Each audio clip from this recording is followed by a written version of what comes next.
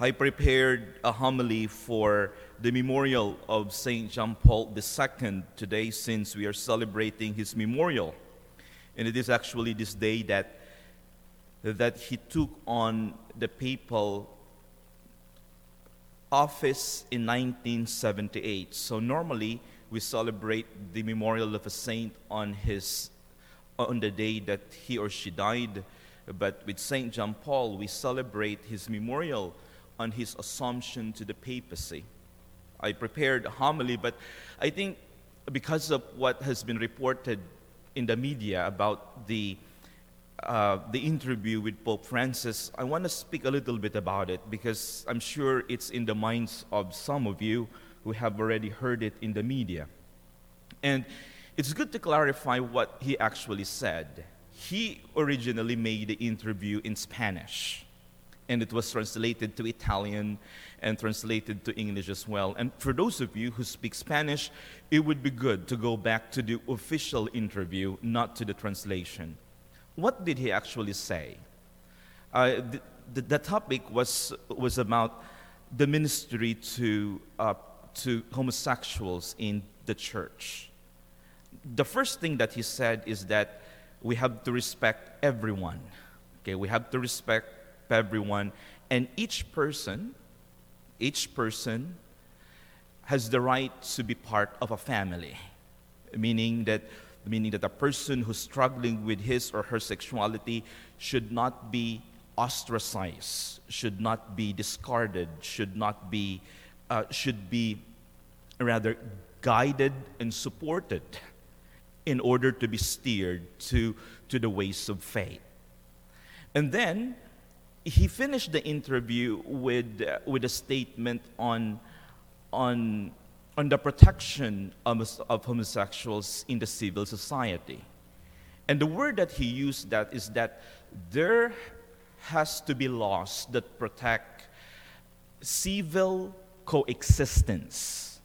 That's the word that he used. He never said civil unions, which the media translated as civil unions. And I played the interview so many times. It's like, did he really say that? And I also spoke to some of my brothers whose language is Spanish as the first language. And when he said, yeah, there's nowhere in the interview that it actually suggests that he is suggesting a support for civil unions, which of course we know is contrary to the teachings of the church.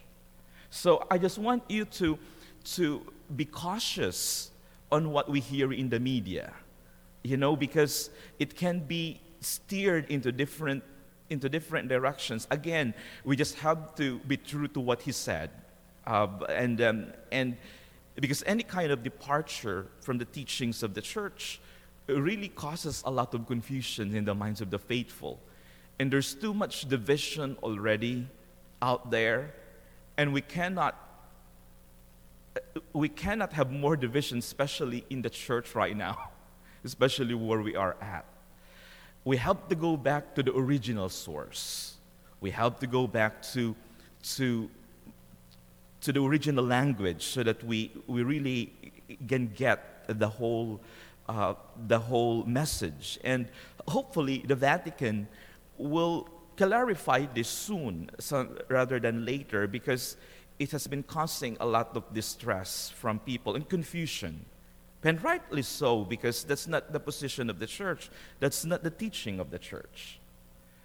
But let's continue to pray, though, to pray for our Holy Father. He sometimes,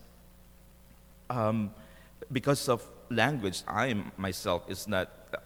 English is not my first language, so sometimes the ideas when we translate it is a little bit different from what we originally intended in our original language. So there has to be some clarity on that. Again, when I say this, it's not because I'm trying to discriminate anyone. Okay? It's not that. We have to be respectful and loving for everyone, but we always have to proclaim the truth in charity. And we have to to know what the teachings of the church are.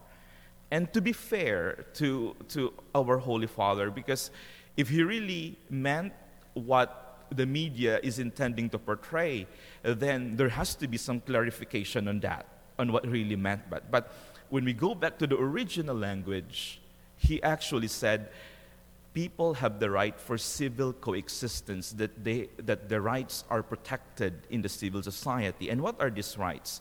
Fair employment and other things, that the person is not living in fear, that there is no discrimination on that. But he never spoke about civil unions, which is what the media is trying to portray and present in the media. So I prepared a homily today for Pope John Paul, but I said I was praying about this morning, and I don't want to preempt the Vatican and explaining, what really the Pope meant, but I'm just basing this based on his original interview, the original interview in Spanish.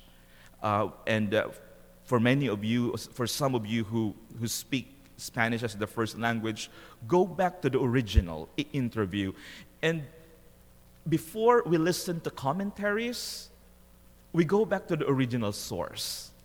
That's the safest one. Sometimes what we do, and I do sometimes, is I already read what other people have said before actually going back to the original statement of the person. And that is very dangerous, as what happened in this case. So let's ask the intercession of St. John Paul II, who has guided the church for 26 years, 5 months, and 17 days. The third longest serving pope in the history of the Catholic Church, and who has always been very clear as to where we need to be. His motto was "Totus tuus," all yours.